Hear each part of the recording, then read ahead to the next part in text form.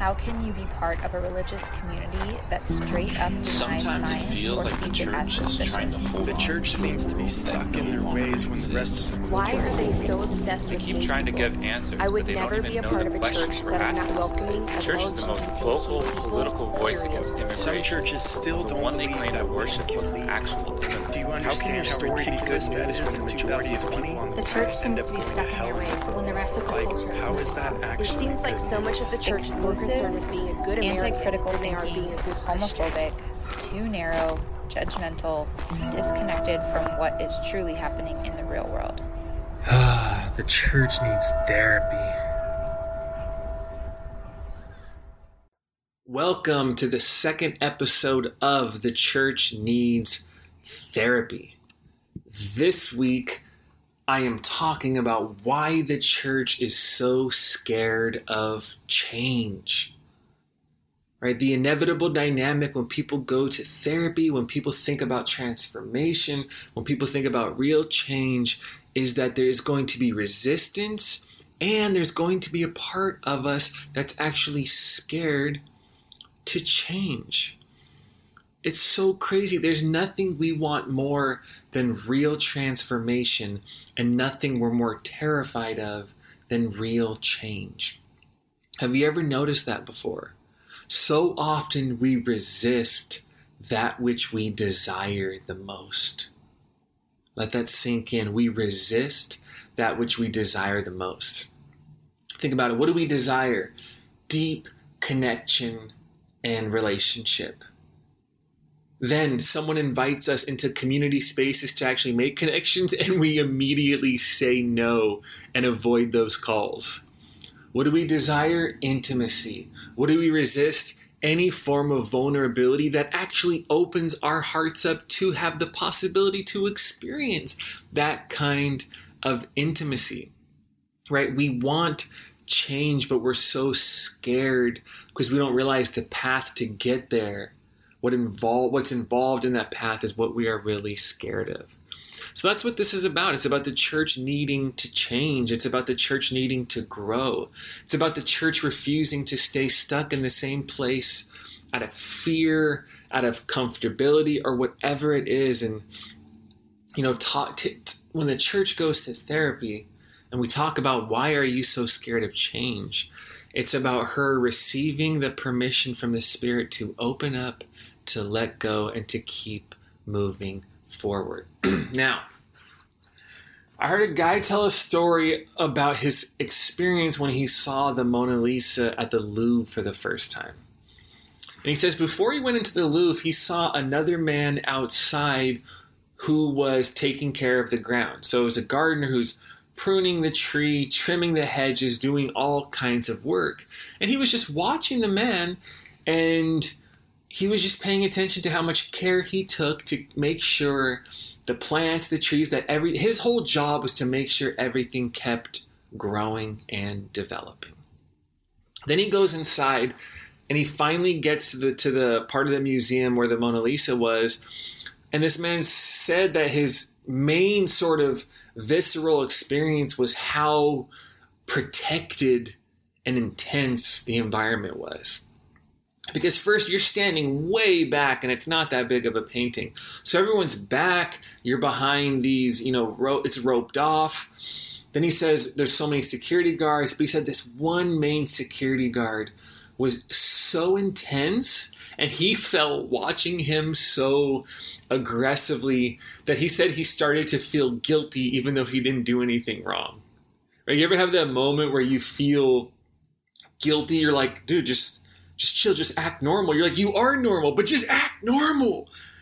Like it took me 10 years after I was 18 to 28 to not get jolted with a massive amount of anxiety every single time I saw a cop. Because from 13 to 18, I could basically be arrested on sight any moment when I saw the police, because I was always high, or I'd been drinking, I had drugs on me, or paraphernalia, or I had things bagged up because I was selling weed. Like there was just any moment, I'm driving, I'm going to get pulled over. Any moment I saw a cop, my whole life could change in that moment. And for the next 10 years, even though I was like sober and I was clean, I didn't have anything on me, I would see a cop and just get super jolted. I'd be like, Kev, there's no drugs in the car, bro. You're not high. Just the worst you can get is a ticket. And I'd be like, man, and it would take me a while to come down. But he said the protection was so intense, he says he felt like guilty even though he didn't do anything. And as I reflect on his story, I think about the security guard at the Mona Lisa and the gardener outside had two very, very different jobs. The security guard's whole job is to protect, to make sure no one touches it, to make sure no one changes it, because to change it would be to alter its value or to destroy it. So his whole job is protecting and making sure nothing changes. The other job outside was about growth and about change and about development and about removing anything that was getting in the way of further growth. See, one job was about protecting, one was about cultivating. One job was about defending, the other was about developing. One job was about guarding, the other job was about growing. So they had two very different jobs. And if they confused their roles, they would end up doing their job in a completely inappropriate way. Now, when it comes to the church and our understanding of God and how we relate to God and how we think about God and how we talk about God, that is the question. Are we guards or are we gardeners? Do we protect that which is never supposed to change, or do we cultivate that which is always growing? Are we defending the past, or are we developing the future, even as we build and include the past? This is important for how churches live and think and be in the world today. Are we a static community that is supposed to work really hard to get all of the right answers into a tight little system and then spend the rest of our lives defending that system? Or are we a dynamic community that is always growing, always evolving, always changing, and always ready to welcome our next step of growth in any moment? So this is the church needs therapy. So one of the major issues that's sort of a larger umbrella issue for all the specific ones as we take the church to therapy is that too often she acts as a guard when in reality she has been designed to be a gardener. She's been created to develop and to cultivate, but she's always protecting and defending what was. And here's the thing, change is scary for everybody. We all are somewhat scared of making big changes. We're scared of losing control. We're scared of a loss of security. We're scared of entering into the unknown, right? We all have some fear of change. But the church, I feel, for many reasons, I'm going to focus on one right now. The church is terrified of change. And one of the reasons why that's so intense is too often she over-identifies. Now it's unconscious, but she over-identifies her beliefs about God with God. And those aren't the same thing. Your beliefs about God are not the same as God is, which is always absolute mystery. See, your current understanding of God is not actually God. It's just the way you see God right now. This doesn't mean it's completely inaccurate. It doesn't mean that the version of God we carry within us doesn't reflect some of the truth of God, but what it means is in humility, it's us acknowledging our view of God never reflects the fullness of God. So anytime a person or a church says God, what they are referring to is their current understanding of God, which from my perspective should be changing and evolving and different 5 years from now if you're actually awake and growing. Anytime you name God, you're simply naming your understanding of God. And that's not a bad thing. That's just the condition of the human experience. Like Paul says in 1 Corinthians, we always see through a glass darkly. But if you don't recognize this out of humility, and you completely associate your understanding of God with God, that is a heavy burden to bear. Think about that. If you believe like this or live like this as a church, then to change is absolutely terrifying. Because think about it. To change can feel like you're betraying God, like you're losing God, like you're disappointing God, like your faith is completely crumbling in God. This is why the church so often is so defensive and so angry and so uptight and so rigid and so unflinching, which, by the way, those are all signs of emotional immaturity. Flexibility, adaptability, openness to new ideas, these are all signs of emotional and spiritual maturity. But rigidity, inflexibility, don't even know if that's a word, meaning you won't flex. These are signs of a person who's coiled up, bound up, tight, and trying to hold on for dear life out of deep feelings of insecurity. Which is why if you challenge sometimes if you challenge the church's beliefs in God, they experience it as you actually challenging God. That's why they get so nuts sometimes. This is one of the reasons why people in the church get so defensive and angry when you challenge their beliefs, ask hard questions, or express doubt. Because when you do that, they experience that as you challenging and questioning the very nature of God, when in reality, you're just questioning their understanding of God. It's scary to embrace change when you feel like it's your Christian duty to defend God, and you associate your views of God with God. See, so often the church feels like it's defending God, when in reality it's just defending their particular way of seeing God in this historical moment, which is supposed to be growing and changing. This is why the great mystic Thomas Merton says our idea of God tells us more about ourselves than about Him. It's so convenient when for so many people, their God always seems to hate whoever they hate, is against whoever they're against. He wants to get rid of whoever they want to get rid of. It's amazing how that lines up. Because Merton says your understanding of God so often tells you more about you than it does about God. And that's why it needs to be growing and changing. Now, Mark 7:6-9. Jesus is speaking to some of the most well-respected and powerful religious leaders of his day. So think pastors, priests, high-ranking people, the ones people on think today, people on TV, people with book deals, people who are listening to your sermons, like these kinds of people, right? Verse 6, Jesus replied, or he replied, Isaiah was right when he prophesied about you hypocrites. He uses their own prophets from their own sacred text to challenge them, which is so genius.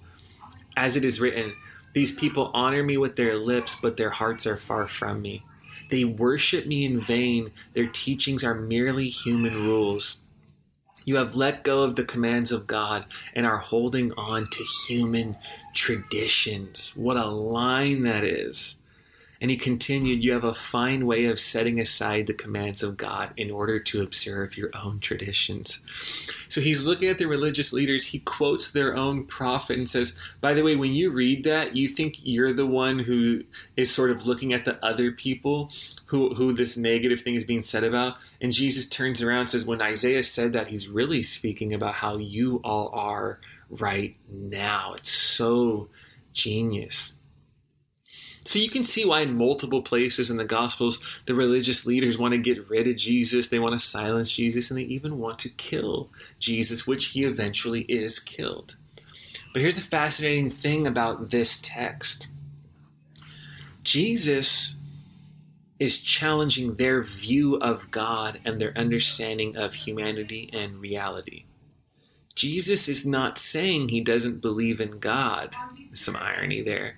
Jesus is challenging their version of God and is inviting them to see God in a new and developed and evolved way. Jesus comes along challenging, subverting, and calling people beyond their current understanding of God. He's not telling people not to believe in God. He's showing people an image of God that is fuller and more real and more beautiful and more faithful to their scriptures. So by challenging their view of God, he's not calling people away from God. He's actually calling them closer to God. Which, as a quick side note, whenever the church wants to write people off as heretical or liberal or dangerous, I'm not saying all the time, but oftentimes when the church looks at people as calling people away from God, they may not have the eyes to see that these people are actually calling humanity closer to God.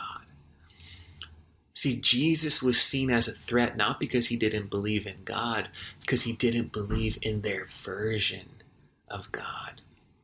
There was so much resistance and fear from the religious establishment of Jesus's day, and I see that same resistance and fear in the church today. So defensive, so angry, so against things, so unopen to listen, so unwilling to repent. Just like those religious leaders, it's possible to be in the face of the God showing you a new way and to resist that God. You can resist God in the name of God. Think about that. You can resist the movement of God in the name of God. That is what we call irony again.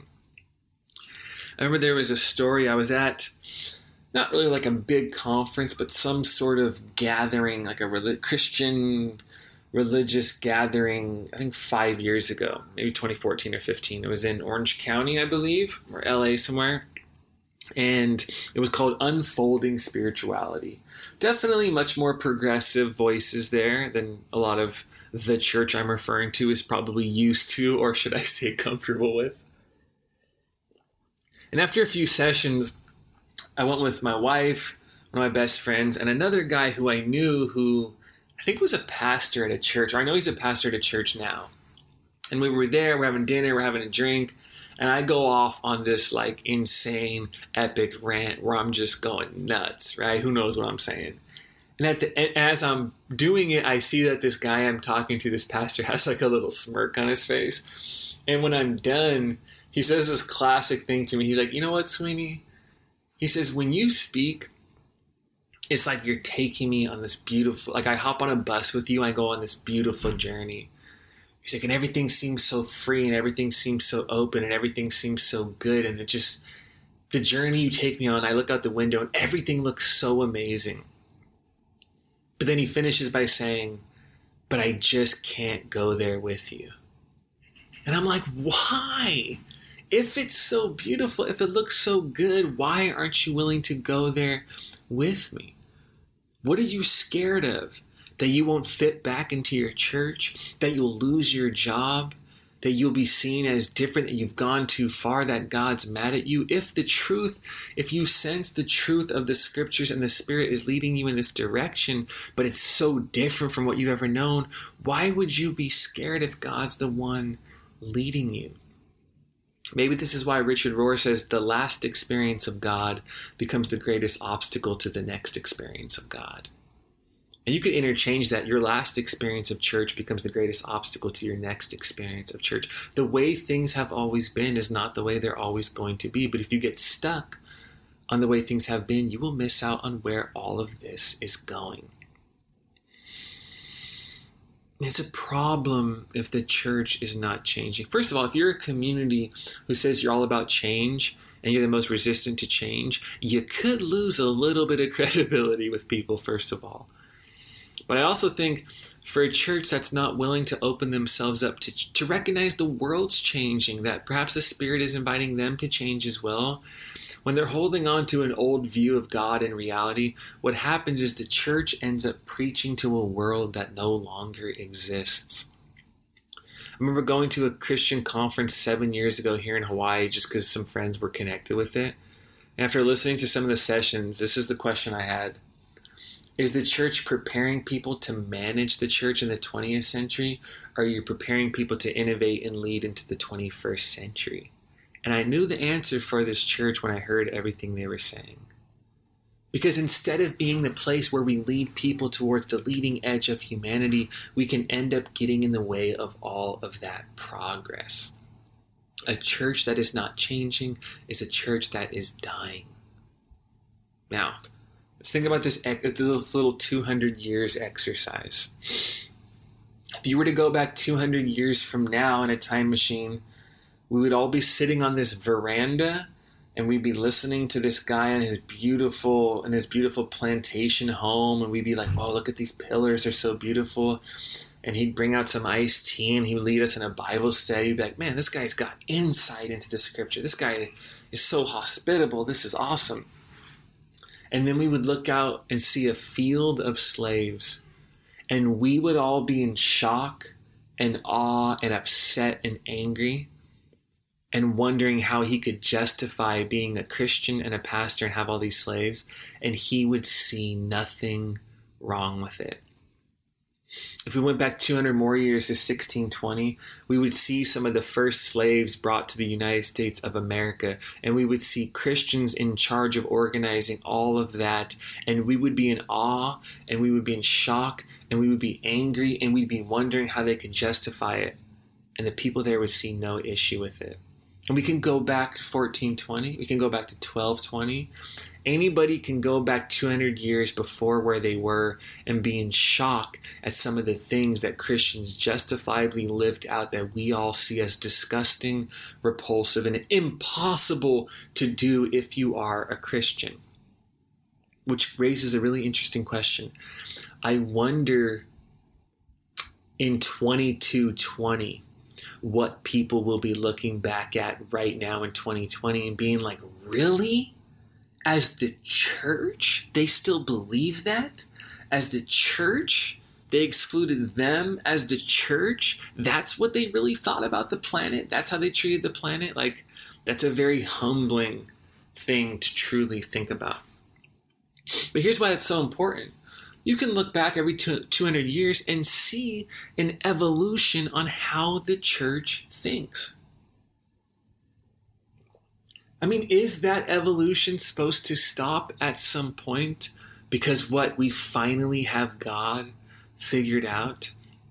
Right? Vincent J. Donovan says, the day we are completely satisfied with what we have been doing, the day we have found the perfect, unchangeable system of work, the perfect answer, never in need of being corrected again, on that day we will know we have made the greatest mistake of all. So the day you think you have it is the day you're done. So you see that historically, and what's even more fascinating, and I love this, is that you don't only see this evolution of thought in the history of the church, but you actually see it in the Bible itself.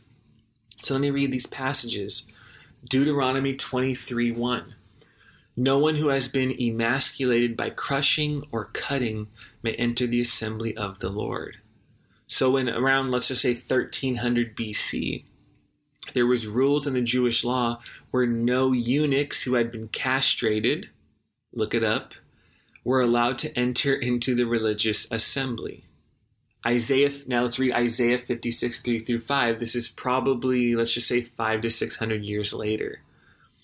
Then the scriptures say, let no foreigner who is bound to the Lord say, the Lord will surely exclude me from his people. And let no eunuch complain, I am only a dry tree. For this is what the Lord says, to the eunuchs who keep my Sabbaths, who choose what pleases me and hold fast to my covenant, to them I will give within my temple and its walls a memorial and a name better than sons and daughters. I will give them an everlasting name that will endure forever. And now in Acts 8, there's this famous story of Philip and this Ethiopian eunuch. Philip is going along a road. He hears somebody reading from the scroll of Isaiah. As they're riding along, he stops them. He interprets Isaiah for them. Philip, who is this eunuch from Ethiopia, says, what will prevent me from being baptized on the spot? Nothing. Philip baptizes him. He kind of disappears, which is weird. And that's how the story ends. So think about those 3 moves in the Bible. No eunuch is ever welcomed in the assembly. To if they keep my covenant, they'll be giving an everlasting name. To being baptized, welcome, full citizenship in the kingdom of God on the spot. And let's just say roughly there's 500 to 600 years between those moments. This is the moment for some people where their brain starts to explode if they've never seen that before. But what's so powerful, and to me what's so liberating, is you actually see the scriptures themselves evolving in its view of God and humanity. Because what's happening here? Is the Bible contradicting itself? What are we supposed to do when we acknowledge that the scriptures are the source of truth, and yet you have the people writing it saying that God wants different things? Is God changing his mind? Does God change? Because when you see this, I would argue that God does not change. But what we see is that it's actually humanity who is changing along the way, and that is reflected in different historical moments, even in the Bible. See, it's not God who changes in the Bible. It's us. And the thing is, the church is supposed to be changing. It's supposed to be growing. It's supposed to be evolving in her understanding of God. Think about if you were a person who journals, let's just say you were, or let's just say you did. If you went back 7 years ago, or let's say 10 years ago, and saw what you were writing about love and God and relationships and humanity, don't you think you probably would be a little embarrassed at some of the things you were writing? You're like, God, if I'm a good little boy or girl and I don't drink too much this year, is this the year you're gonna give me a partner or whatever? Or if I do this, then this happens. If I do this, then you do this, as if we can control God. Or the way we viewed other people, the way we viewed whoever it was. Don't you think you might be a little shocked at what you believed about God, the way you really viewed humanity, the way you viewed reality? Like every 3 years, you should be able to look back at your journals and be like, wow, I can't believe I used to think that. It's okay, there's no judgment, but I've grown so much. Someone looked at your journals, they might think, wow, God's changing. No, you're changing. Humanity's changing, and God is that which is ahead of us, calling us forward into that change. The Bible shows us a group of people who are all on a journey of discovery with God. It is not God who is changing, it's the people who are changing and growing and allowing their understanding of God to evolve. And although so much of the church sees theological change as dangerous, what I would say is it's not dangerous if your view of God is changing. It's dangerous when it isn't. Come on. One more thing about the Apostle Paul before we finish. Acts 22:3. Paul says, I am a Jew born in Tarsus of Cilicia, brought up in this city. I studied under Gamaliel, who was this really well-known rabbi at the time, and was thoroughly trained in the law of our ancestors. I was just as zealous for God as any of you are today. He's basically like, I'm the Jew of all Jews. Nobody's studied more. No one's more zealous. No one's more intense about this than I am. Galatians 1:13-16. After his encounter with the resurrected Christ, Paul says, for you have heard of my previous way of life in Judaism, how intensely I persecuted the church of God and tried to destroy it. He's saying, I was so zealous for God that anybody who believed differently from me, namely the church, I was trying to destroy them, kidnap him, kill him. He was involved in terrorist acts. He's a wild guy. I was advancing in Judaism beyond many of my own age among my people and was extremely zealous for the traditions of my fathers. But when God, who set me apart from my mother's womb and called me by his grace, was pleased to reveal his son in me so that I might preach him among the Gentiles, my immediate response was not to consult any human being. So Paul's saying, I was the most certain, I was the most passionate, I knew the scriptures the best, but when God revealed himself to me, it required me to rethink and reimagine how I viewed God in order to be faithful to God. It's like through the resurrected Christ, the lights were turned on and Paul could see with more clarity, and his view of God was radically changed. Like the church was birthed out of people who were allowing their understanding of God to be radically changed. Paul went from a narrow and exclusive view of God that came from his tradition to a wider and more inclusive view that was revealed in Jesus. And here's what Paul shows us. You don't have to change your belief in God in order to change your beliefs about God. Do you feel the difference there? You don't have to change your belief in God in order to change your beliefs about God. I would also say it like this. Your picture of Jesus should change, but the presence of Christ remains. You can continuously allow your understanding of God to grow and still be absolutely, deeply, transformatively connected with the Spirit of God that is always fully present in this world, in our awareness, and all around us. Changing how you view God does not change your ability to be loved deeply by God. It's just the humility to know that we're supposed to keep going. The church has been evolving from its inception in the first century, and we aren't supposed to stop now. You don't honor the tradition by staying the same. You honor it by knowing your history, being faithful in the present, and building and innovating and leading it into the future. And that includes how you think theologically. That includes how you view God, how you view humanity, how we view ourselves and our world and our future. Right? Picasso says, if you want to preserve tradition, don't wear your grandfather's hat. Have grandchildren. And that's so brilliant because if you want to honor the tradition you're a part of, you don't just repeat what they did.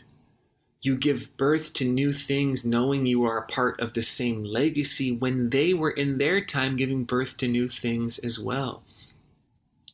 This church has at its core Jesus, a radical reformer of how people see God, and Paul, the first leader who completely reimagined how he saw God, transitioned, repented, and reframed his understanding of God to lead this entire new movement.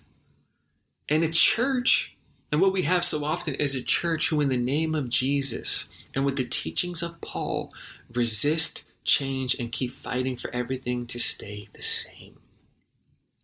Right? In the name of the one who challenged the status quo, the church fights as hard as it can to maintain the status quo. In the name of one who kept challenging and subverting how people view God, the church keeps on continuing to resist that same spirit of Jesus who's challenging and subverting how we see God. Today, do you see the church in therapy, you can't be scared to change. That's what this is all about. And the last thought for individuals who are changing, I want to say this. Your growth is going to offend people. Your freedom is going to scare people. And your change is going to challenge people. The people who still see the same, the people who are spending their lives defending and protecting, as your view of God and humanity evolves, gets wider, more inclusive, etc., people might be offended, people might be scared, people might be worried about you, people might be concerned, people might sit you down. I remember whatever year it was in Imagine, a couple kids in their 20s told me this old pastor they knew from years before, after they were at Imagine for like a year or so, called a meeting with them and sat them down to make sure they were okay. Imagine is the church my wife and I lead. So this person was concerned for their salvation because they were a part of Imagine. He was worried, are they going off course? Are they being led astray? When if you talk to them, I think they would say they actually were being liberated. They actually were seeing with more clarity. They actually were seeing God in profound and wider ways. Sometimes what you see the path getting wider and other people see you as going off course. So you're going to be misunderstood. You will be misrepresented. It's really hard when it happens A lot of those things people say might hurt, but that hurt is always temporary for the cost of more freedom and more joy and a deeper life with God. And I want that for you, and I want that for the church as a whole. So for the church, you don't have to be scared to change. Change is how this whole movement was built from the very beginning. Change is how it's continued to evolve, and it's supposed to keep changing today. So that is the second episode of The Church Needs Therapy, why we're so scared of change. I hope you tune in for the next one, because I believe the next one, we're taking the church to therapy, and we're going to talk about her weird and toxic obsession with Donald Trump.